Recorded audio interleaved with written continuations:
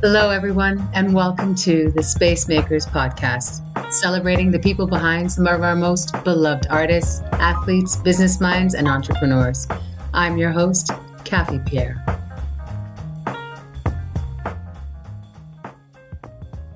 Hi. Bobbito! It's so good to see your face! Big up to the T dot. T dot, O dot. It's so good. When's the last time you've been to Toronto? Man, it's like I feel like there's, you know, how like, there's AD and BC. It's like Right. pre-pandemic and post-pandemic. I haven't traveled in 17 months, and so a lot of my travel in the last 10 years all seems like a blur and seems like a long time ago. Right. However, I do a tournament called Full Court 21. Uh, at Started in 2013, and in 2015 I took it global, and have since have done it in 30 plus international cities. Amazing. And one of them that's been steady has been Toronto, but I've also done the qualifiers in Montreal, Vancouver, Halifax, and Edmonton. So I've been up to the qualifier in Toronto twice. Nice. And the last time I think I was up there was maybe 2017 for it. And it was a ball. It was just so good to be right there at the Harborfront Center. Yeah, absolutely. Yeah, Nice. right on the water. Actually, I Nice. flew into the island airport, Nice. and then like I just crossed the ferry and like the court was right there. I was like, "Word, all right, cool, let's ball out. I'm ready." And I That's had my awesome. bags. I didn't even go to the hotel. I just went straight to the court. Right. But I got a lot of love for Canada. I got lot of love for Toronto. I got a lot of love for you in Oh, thank particular. you. So it's always a blessing to talk to you. Well, let's start there because basketball for you is like a first love, like dance is for me. So, Yeah, talk to me yeah, about how you approach working and starting those NGOs and those initiatives, and who helped you spearhead those yeah. initiatives. Well, what it, hmm, I- you know, Full Court 21 in particular, no one had presented it in an organized context. And so a lot of my ideas as an entrepreneur have always been, or as a community, um, as a community organizer, have always been like, there's a void, let me fill it. What's missing? Mm-hmm. And so when I started Full Court 21 in 2013, it was really like hyper local, and empowering the participants to have a place to play where they could get the experience of an authentic New York tournament, but not be locked out the way they would if they went to Rucker Park or West Fourth, where you got to be part of a team, or you got to be 6'9". But if you're 5'9" and you're in town for Toronto and you like want to play pickup, you could do that. But if you want to like play underneath the whistle with an announcer, it's not much you can do. And so I was able to change that by doing Full Court 21, and Nice. I saw like all these international players registering. The first 2 years I did it, 2013, 2014. So then the light bulb went in my head. I was like, well, why don't I extend what I've created here to the rest of the world? And so I partnered with a number of local organizers. Will Strickland is my Mm-hmm. director of operations for Canada, and has done a wonderful job. He's based in Toronto, Mm-hmm. but he's done a wonderful job of creating these qualifiers in 5 cities in Canada since 2015. Um, my local organizer in Japan did it in 15 cities in his country back in Wow. 2019. Yeah. And so, in process, 2019 was our biggest year. We had about 2,000 kids play. Mm-hmm. The championship is in New York, Mm-hmm. at Rocksteady Park, which is Oh, amazing. famous Yeah. for hip hop as well as for basketball. And in the basketball community, it's known as the GOAT, named after Earl Manigault, playground legend. Mm-hmm. And so, Kathy, realistically, it was a lot of goodwill, a lot of tinkering of a concept until it could be created as a blueprint, for others to uh, utilize. Because some of my local organizers, for example, in Hong Kong or in Bamako, Mali, had never done a tournament before. Right. So like, I'm not just empowering people to play ball in an organized context that's inclusive globally. I'm also empowering local organizers to be like, oh wow, like I didn't really know how to do this. I didn't think I could do this, but here I am bringing people together to play ball, um, and with the opportunity to possibly go to New York. So it's really been a beautiful process, and I'm very proud of it. It was featured on ESPN, Yeah. a show called Sneaker Center, which I shamelessly directed. So I was like, "Yo, we Not gotta do a shameless. segment on, yeah, yeah, we gotta do a segment on Full Court 21." But I also had uh, uh, a scene in my last film, Rock Rubber 45s, Mm-hmm. which you were interviewed and a wonderful I talking was. head for. So I had a scene in Rock Rubber 45s about Full Court 21, Mm-hmm. which really tied the film all together because in the beginning of the film, you get to learn about my love for my father, and Mm-hmm. then you learn about my love and my passion for basketball. Yeah. And then you see me like travel through, different highs and lows through my career. And then it's like towards the end, it's like the last thing that happens in the film is that like I'm back in the neighborhood that raised me, in the very court that I first played in, and I'm doing this tournament for kids, for adults, and it's just like it's Full not like circle. spelled out. It's full circle, but it's not spelled out. But if you Mm. watch it and you figure it out, you're like, oh shit, like he's right. He never left. Yeah. He It's never beautiful. left. It's Yeah, beautiful. yeah, yeah.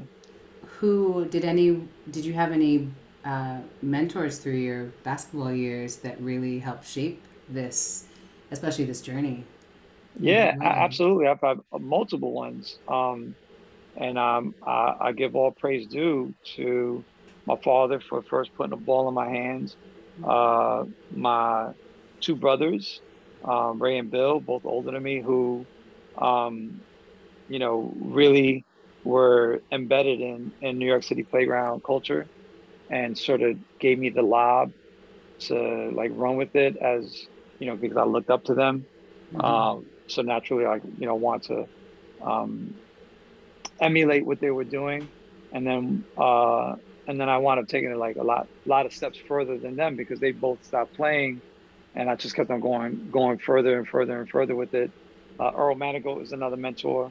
Yeah. He was a playground legend. He passed away in 1997, but he was a fixture in the playground that I grew up Mm-hmm. in, and made it a point to really give back to all of us. He was a fallen angel. He was a heroin addict Oh, who I wound didn't up know getting that. incarcerated and never really fully realized his potential as a ball player. So he created this tournament in the 1970s called Walk Away from Drugs. Oh, Um, wow. and he brought it to the GOAT. Well, we were calling it the GOAT before it was officially called the GOAT by New York City Parks and Recreation. Um, and it was influential. It was influential. And when I started my tournament in 2013, I couldn't get the permit to have the tournament at the GOAT, but eventually by 2016, I was able to move it there. And since I've held it there, Mm-hmm. which has been, again, like full circle, so, and I've had a lot of other mentors along the way, but, those are like the early pillars. Yeah. And since then, I've been able to, you know, play that role for a lot of people globally at the same time, you know. And it's funny, like I look back at when I was 14, I was in a basketball summer day camp, and I wrote out a 10-year projection. This is 1981. Oh, uh, wow. and one of the things I wrote was that I want to be a community organizer, 10 years down the Oh. road. And I want to like be, you At know, 14? You wrote that at 14? Oh. yeah, straight up. I started Oh, I coaching love it. basketball when I was 15.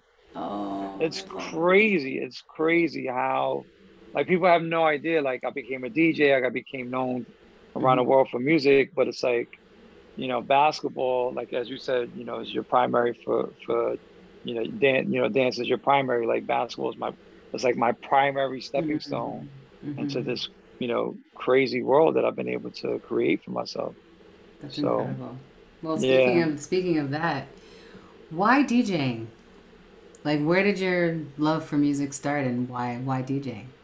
well, it goes back to my father, and I talk about this a lot in In my the film film? Rock Over Yeah. 45s, which is an autobiographical documentary.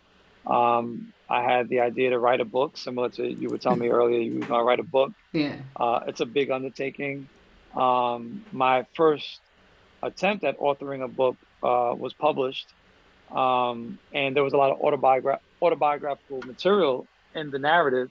Mm-hmm. It's titled "Where'd You Get Those? New York City Sneaker Culture, 1960 to 1987." Yes, we will touch on Um, that. it's still in publication. Yeah. Six printings later, seven printings later. I'm proud of that. Mm-hmm. But you know, my father was a Latin jazz musician, so I was surrounded by music growing up in the crib, and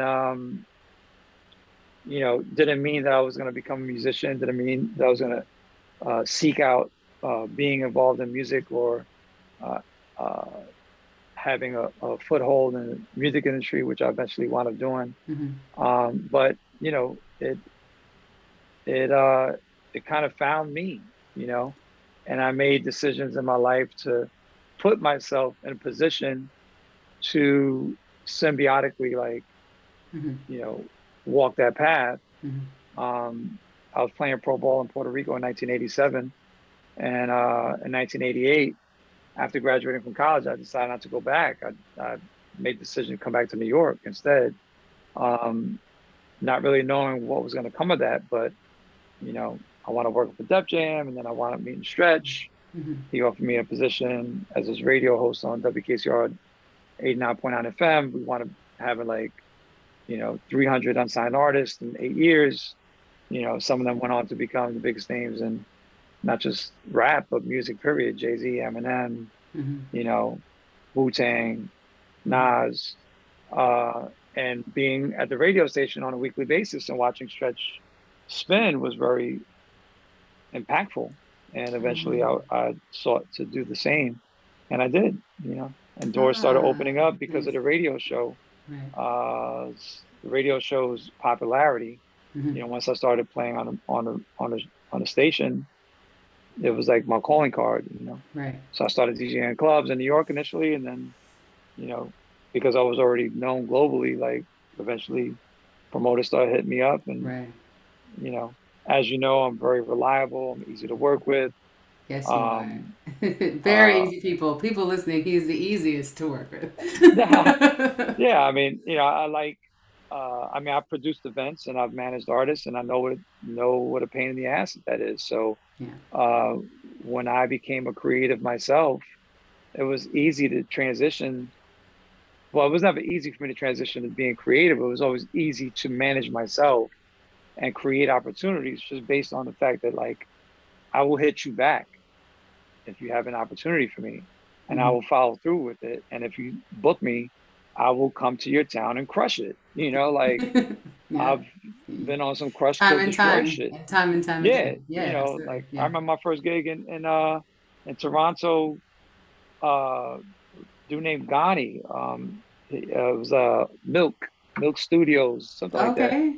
And I remember showing it was like 1997, 98. I don't remember what year it was. And I showed him with a bag of 45s. And at the airport, he's like, "Where's your records?" And I'm like, "They're in my bag." He's like, "Where's your bag?" I showed him my bag of 45s. He's like, "You're gonna DJ with that?" I was like, "Yeah." Because like back then, like, Yeah. DJs would show up with like 3, 4 flight cases of 12 inches. I was an anomaly to show up with a bag of 45s. For me, it was purely functional. Yeah. It's like I'm not strong. I'm not famous. I don't have like You have a roadie. homeboys carrying. Yeah, like you know, and I'm not a DJ that's trying to play what you want to hear. No, you've always been So an a lot of educator. DJs would bring records because they were going to have requests or, oh shit, I'm playing reggae and Mm-hmm. and they're not feeling it. So I was a kind of cat. And I would tell promoters like, yo, don't book me if your crowd is not open minded.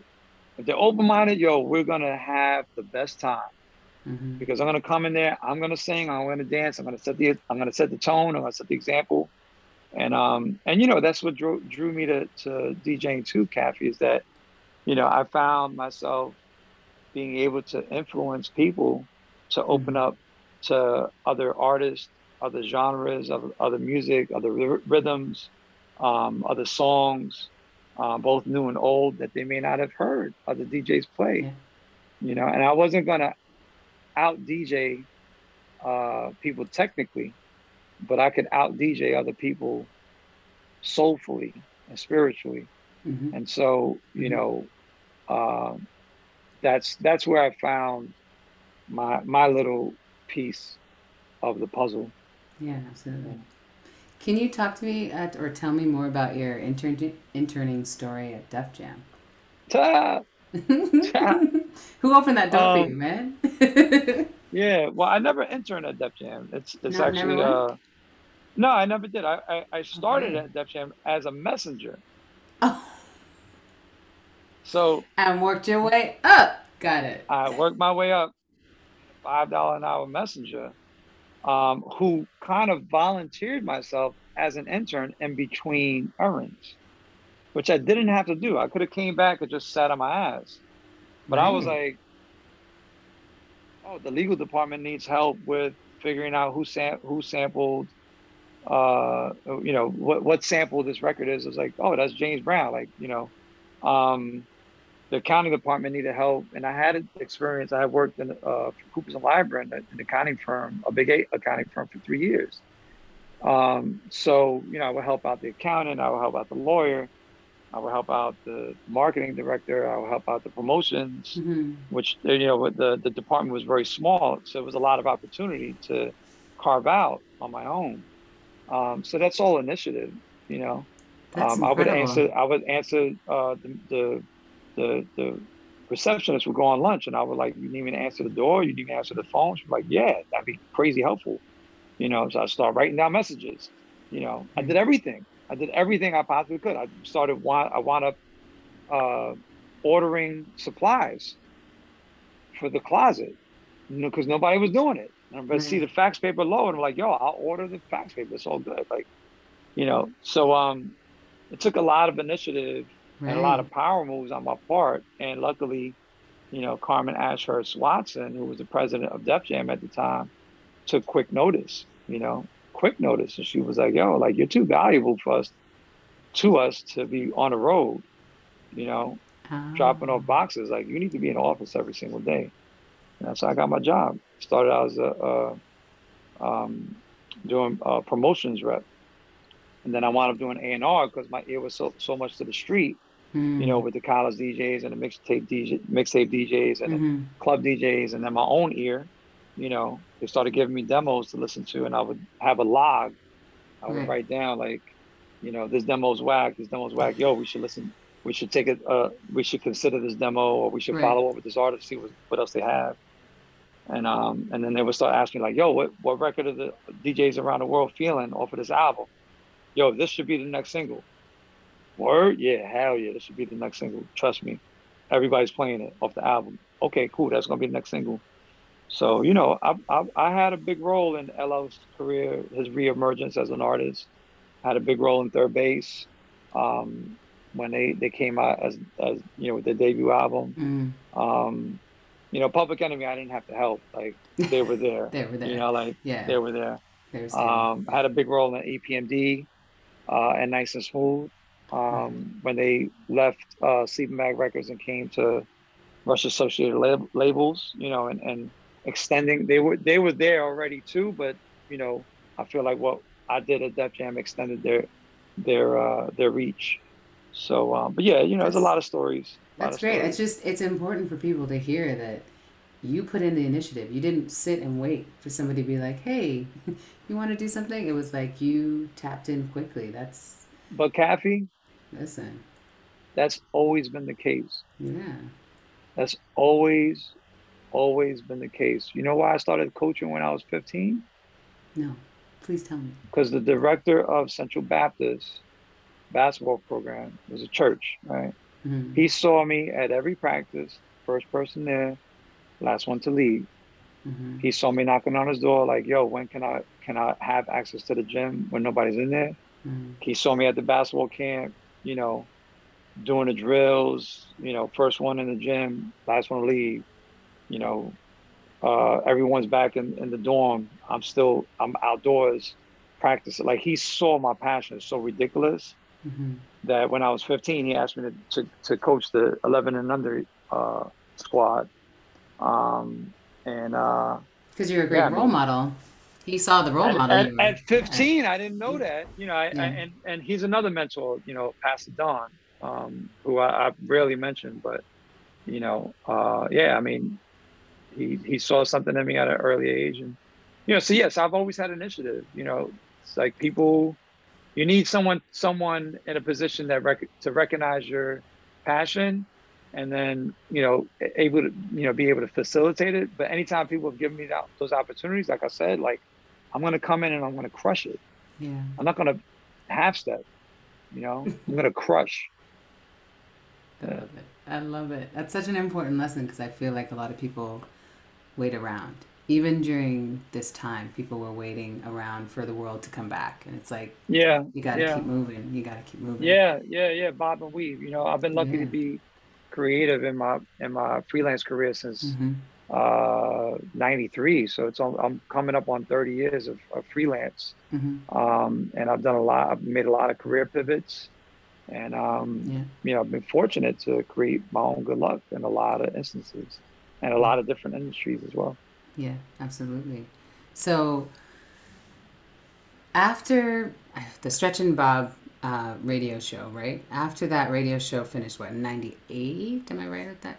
In Well, 98? me and Stretch parted ways in 1998, but I Yeah. continued on WKCR until 2002. I did Oh, okay. 12 years of the worst imaginable time slot possible. It was Thursday nights from 1 a.m. to 5 a.m. When most people in the world are asleep. Yes. But I somehow made that volunteer 12 years have a lot of longevity Yeah. and connective tissue to a lot of other opportunities. Allow me to mention, and I'll say this often, this is detailed in a scene in my film, Rock Mm-hmm. Rubber 45s, which I highly encourage. If anyone's Everybody listening to, needs to watch that yeah, if you're listening film. to this and you're feeling any type of inspiration, you need to Yeah. see that film, Yeah. like real talk. Yeah. But yeah, I met Rich Medina when he was at Cornell in the early 90s because he was playing ball with a childhood buddy of mine, Mike Parker. And they were teammates. And I would go visit uh, my homeboy, and then, they were living in the same dorm room, and Mm-hmm. and Rich and I hit it off immediately. And you know, when we reconnected, it was on the spoken word scene actually, initially, and then he had been DJing all along. I didn't really know him as a DJ when he was at Cornell, but by the mid '90s, and then towards the late '90s, like he was full fledged like DJing in Philly and Mm-hmm. crushing it. Mm-hmm. And so he, like Stretch was the one who inspired me, but Rich was really the one who was like, "Yo, like you got all these fucking records in your crib, like you got a radio show. Why aren't you spinning?" You know. Mm-hmm. And he taught me a couple of things, very fundamental beginner stuff, Mm-hmm. and I was able to run with it. Yeah. Um, Because of your and discipline so too, though. Like that takes. yeah, Yeah. for sure. Yeah. But yeah, so Rich, Stretch, without the two of them, it's like I don't start DJing. It's I just remain a host. Right. Right. And a good one at that. Yeah. I excelled at um being a radio host and an event host, Mm-hmm. and um, you know, I I I really enjoyed like making people feel comfortable, welcomed, pushing people to give their very best performance, Mm-hmm. um, and keeping peace when things got hairy, which happened often in the 90s.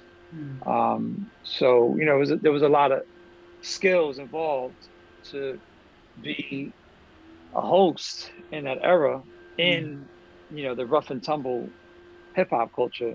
And I Right. survived it, thankfully. Right. But, that helped me out with DJing too. Nice.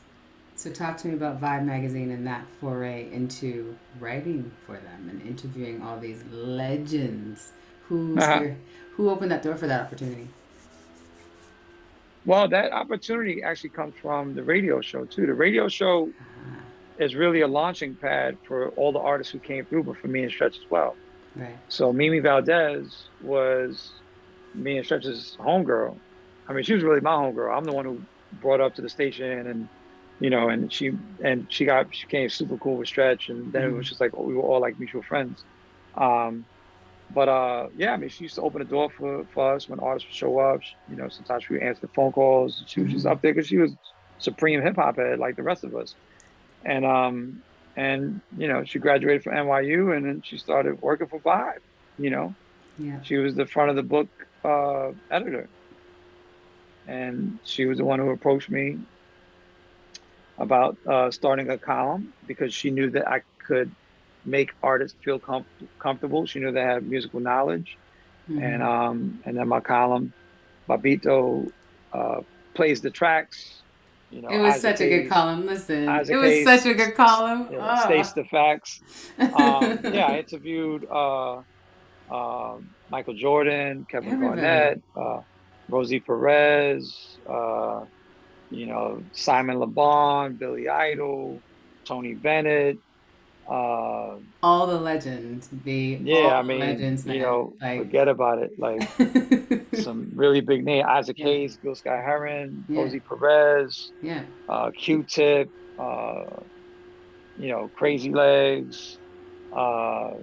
Stretch. How long were you Um, at Vibe for? I did that gig for 10 years. Yeah. Yeah, Yeah. and then it ran its course. I moved Yeah. on from it, but it was fun. It was fun while it lasted. It You was a know, great column. I thank you. Vibe will always be one of my favorite industry magazines, and your column was. I remember when we were friends before I discovered that you did the column. Like it didn't connect for me, and then I remember when it Word. connected, and I was Oh, that's like, wait, funny. what? Yeah. It was a Yo, great. you want to hear something funny? There was a TV show in Canada called Vibe. Do you remember it? It was on music, Much music? much music. Yeah, Yeah. yeah, yeah. And there was a woman who was the host, and she asked me to DJ on the show one day as a guest, and yeah, and then like she just talked to me about my Vibe magazine column, and because we had a lot of readers in Canada, Yeah, there's and you know tons of what? us. We had a lot of readers in South Africa, and that's one of the reasons why I got booked. And I became the first U.S. hip hop DJ to ever perform in post-apartheid South Africa, in 2000. That story is detailed in my film Rock Over 45s as well. But I'm thankful to Vibe. Vibe Yeah, was huge in Japan too. Vibe helped me extend my brand in yeah. multiple countries throughout the world. It's kind of cool. It was it was a good brand, and it's still a good Yeah, brand. It's a good brand. thank Um, you. all right. I have What we are touched you on gonna it. ask me? We What are you could. gonna ask me about me and Structure's album? Hold on, I, it's coming. It's coming. I'll wait. I'm waiting for It's that. I'm waiting coming. for It's coming. that. Um, so listen, your passion for sneakers is unmatched. Like I've met a Mhm. lot of sneakerheads. Yours, it's unmatched.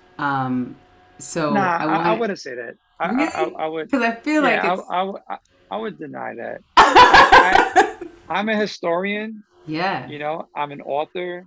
I'm someone who has designed and I know. collaborated with a number of brands: Prokeds, Yeah. Like Piola, Puma, yeah. Nike, Nike. Adidas, Yeah. K1X.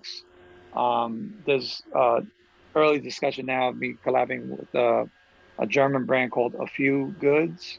Okay. They're like they just launched their first model this month, and it sold out immediately. But they're the sneaker shop, and now Mm-hmm. they're manufacturing sneakers, which I think is a Mm-hmm. great move for them because they're really sincere about it. But ultimately, so I play a lot of roles, in the sneaker space. Mm-hmm. But I wouldn't say I'm as passionate about it as I was, 30 years ago. Okay. I Okay. don't eat, sleep, drink, shit, sneakers anymore. But Yeah, you I mean, did. That's why you I could write your did, book. I did. Yeah, I mean, I Yeah. wrote a book about it, Yeah. I But mean, but the first line of my book is I am a reformed sneaker addict. It's it the first is. line. First You're line. right. You're So right. I that's learned it. so much from reading that book because I don't. Oh, thank you. Yeah, because it was one of those books that I didn't understand the depth of the culture, right? Because I was removed from it in a certain way. Yeah. I just didn't understand it, and so and for y'all, it's called "Where Did You Get Those?" By the way, it's about sneaker culture. It's You need not to it's get the not book. where did you get those? It's called where you get those. There we go. Apostrophe Stand T. stand corrected. New York City sneaker culture, Yeah. 1960, 1987. But Kathy, um, truthfully, you could have been in the thick of sneaker culture for your generation and still missed what happened in the 60s and 70s because you weren't alive.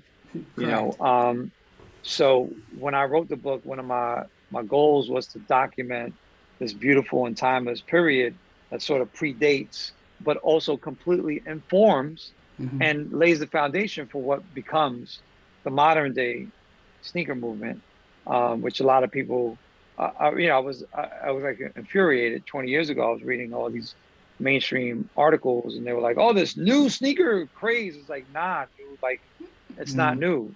You're Hmm. just not up on it. Like, so let Hmm. me write this book, and then you can, you know, acknowledge the fact that there's particularly people of color with a lack of resources, similar to what happened in hip hop, that created this beast that everyone is profiting off of, you know? Correct. Correct. So I wanted the record to be straight.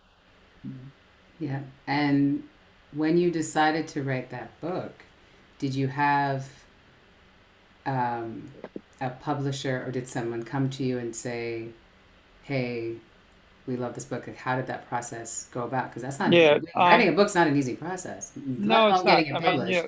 going back to mentorships, right? Yeah. So, I wrote an article for the Source magazine that was published in May of 1991.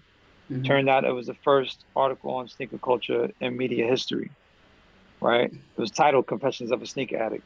So that's why in the first line of my book, which came out in 2003, like 13 years later, essentially, Mm-hmm. I am a reformed sneaker addict, right? Because there Mm-hmm. was there was a departure from how I felt as a 25-year-old in 1991. Mm-hmm. Um, but because I wrote that book and I had also opened up the world's first, quote unquote, modern era sneaker boutique Mm-hmm. in 1996, it was called Bobbito's Footwork.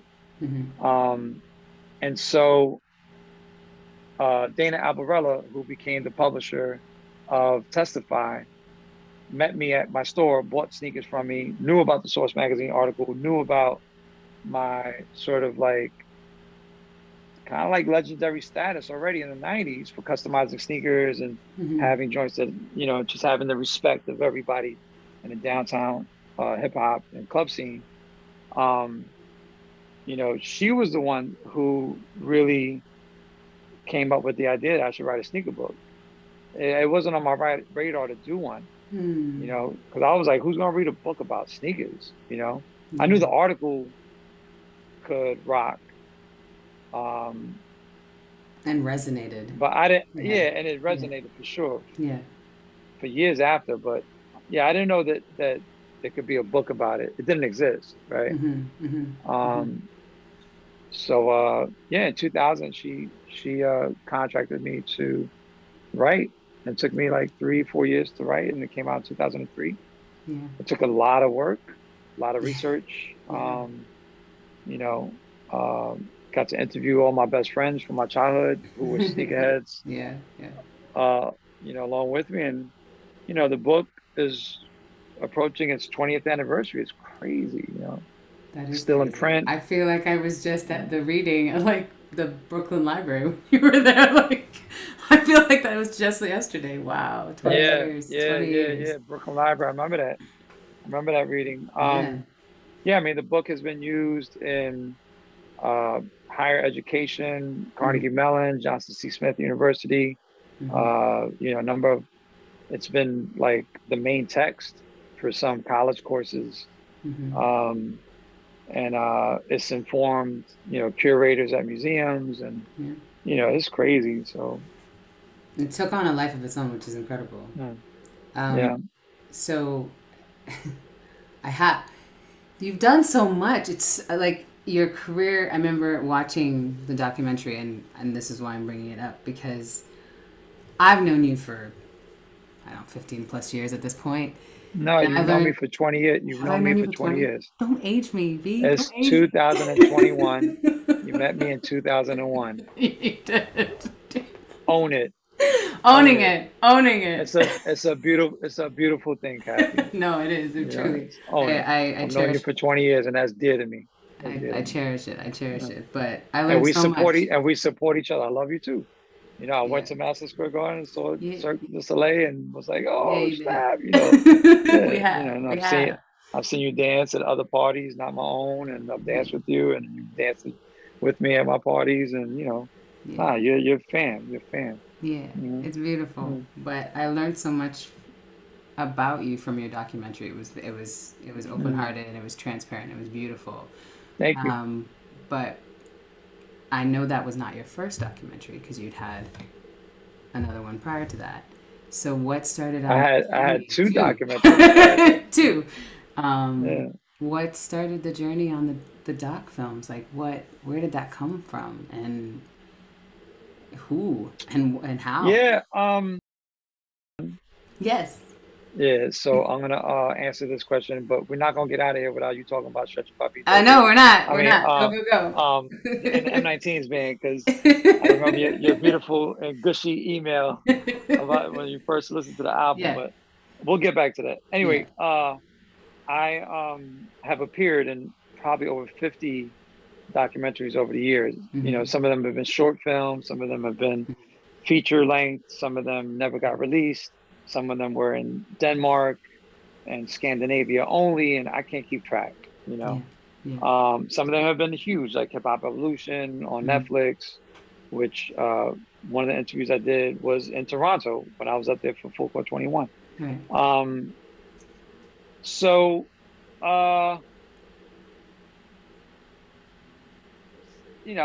I'm constantly trying to challenge myself as a freelance creative, Mm-hmm. and again, going back to the fill the void.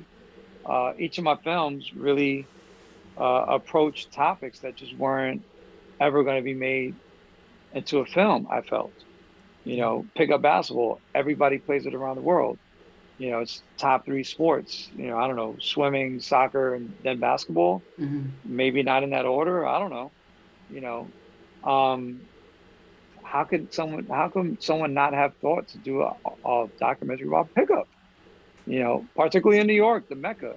Yeah. So it was really, that was the premise. I didn't know how to make a doc, All but I right. surrounded myself with phenomenal teammates, and was able to write, produce, and direct my first film.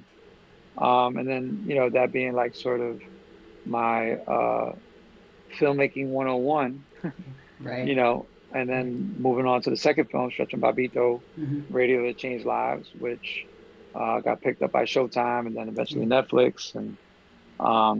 And then my last film, Rock Over 45s, I felt was my best film yet, because I had two films that I'd made. It's Mm-hmm. like, oh, okay, cool. I'm Rock Over 45s. There were scenes that I edited myself. Yeah. You know, I wasn't the editor, but I edited certain scenes, and I assisted the editor, and I sat with him, every single day almost, Mm-hmm. piecing that film together. So I'm really proud of my last film. Yeah. And it's unfortunate that it's of the three, it's probably the one that's been least viewed. Mm. But I feel like it's a testimony to the soul of a human, and it'll find its audience in the long term because people Absolutely. will continue to talk about it and word of mouth will spread it. So, yeah. Absolutely. All right. All right, so we So, gotta get wait, I'm we got obsessed. So, people need to you say know. you say the best for the I last. did, of course I did.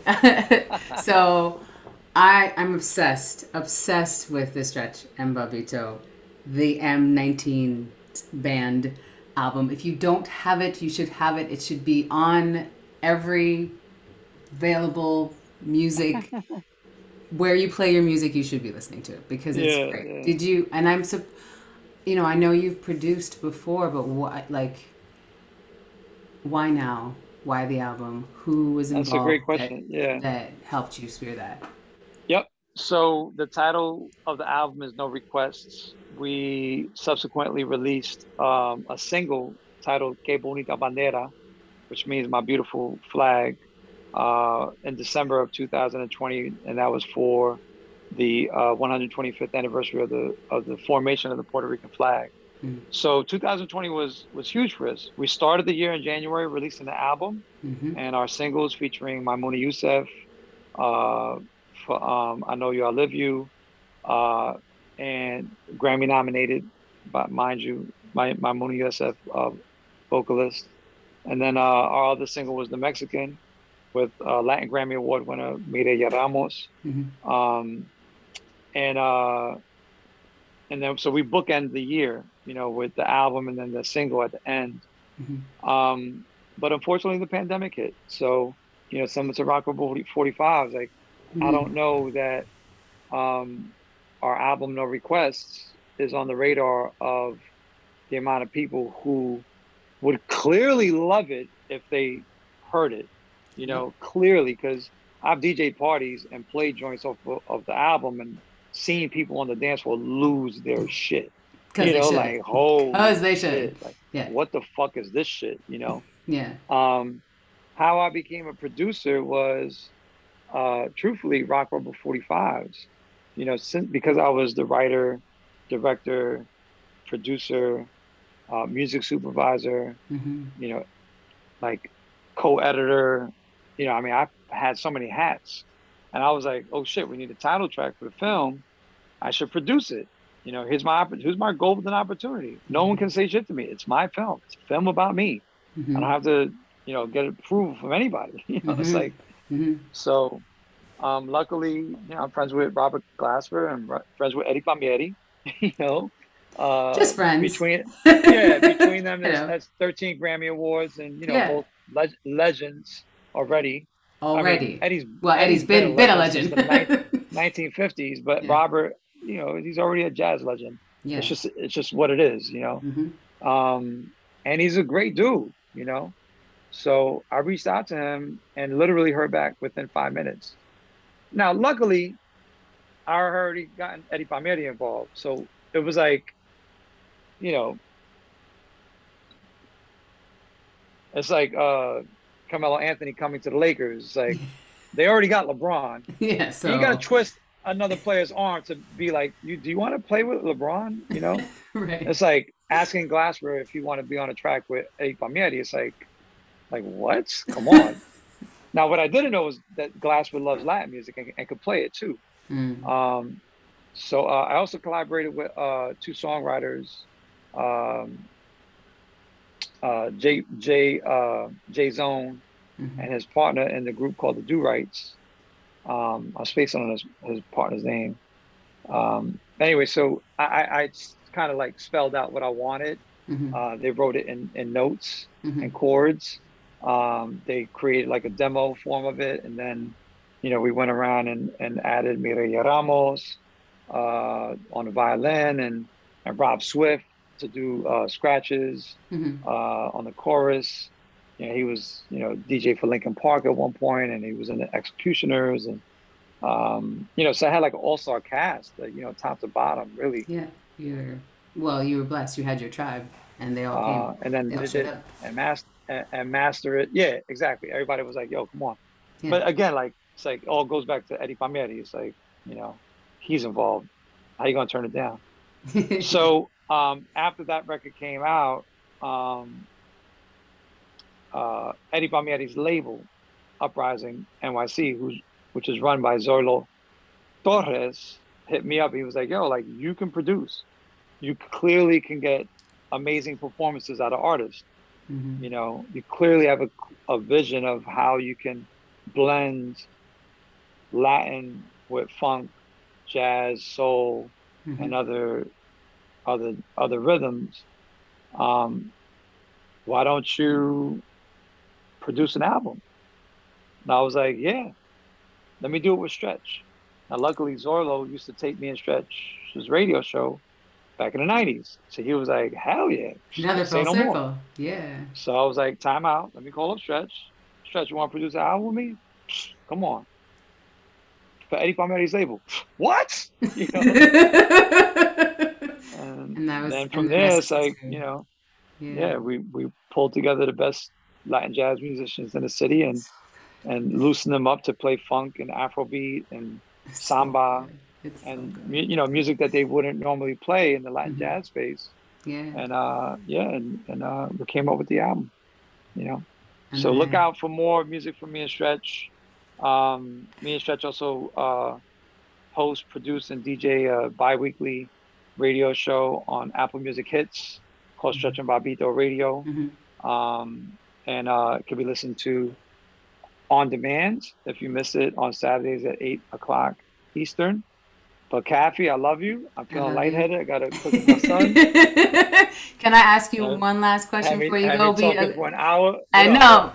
know. One last question before you go and be a Yeah. fantastic father. Who are you making? Okay. So the podcast is called Space Makers, as you know. So Okay. who are you making space for now in your life? And then I'll let you I first of all, shout out to Space Makers. My name is Bobbito Garcia, aka Cool Bob Love. You are now listening to Space Makers, Space Makers, Space Makers. My name is Bobbito Garcia, aka Cool Bob Love. Space Makers. All right, now you got the promo. I adore you. It's done. I'm currently making space for myself, and you know, I have a child. I have a lot of responsibilities with him, and um, I make it a point to write in my journal some mornings, or make it a point to go outside and play ball because that's what brings me joy. Make it a point to play music after he's asleep. And just try to find those moments for self. Because when you're a parent, especially at his development age, where he needs a lot of attention and a lot of care, and it's like you lose yourself. And I can't parent well if I'm not happy. Yes. I'll be a better parent if I'm gratified with my own life. So I make it a point to keep myself in check and having space for that. And I've also made space for afterlife too. This year has been a tough one. I've lost I think 35 people at this point in the last 16 months. Yeah, it's a staggering number, right? And I've really, like in my daily affirmations, I've made it a point to be like, I'm grateful for life and I'm grateful for afterlife, because I don't have to look at someone passing on as a loss. I can think of it as that's the natural progression of life, right? And so I don't have to think, like when people think, loss, generally it's like, oh, you lost the game, or you lost your keys, or you lost your mind, or you lost your friend. It's generally like a negative connotation. So really try to come out of, even though I might even said that a second ago, But you know, essentially, it's like I'm trying to like really make space to think positive. You know, and yeah, it takes work. It takes work. It does. So. Bob, thank you so. Space Maker. Cappy Pierre. Cap, Cappy Pierre. Cappy Pierre. Space Makers. Quit. Gushin. Cappy Pierre. Bob, Bobbito Garcia, I love you so much. If I saw you in real person, I'll give you a big hug right now. I know, and we will see each other soon. Thank you so much for your time. All right. Travel safe, okay? You too. Mwah. Bye. Bye. Thank you so much for tuning into the Space Makers podcast. And remember, there's no such thing as self-made. No matter the story, there's always that one integral character who leveraged their success, luck, confidence, and positivity to create opportunities for folks coming up in their shadow. We call these special souls the Space Makers. I'm your host, Cappy Pierre. This podcast was produced by Shannon McDees.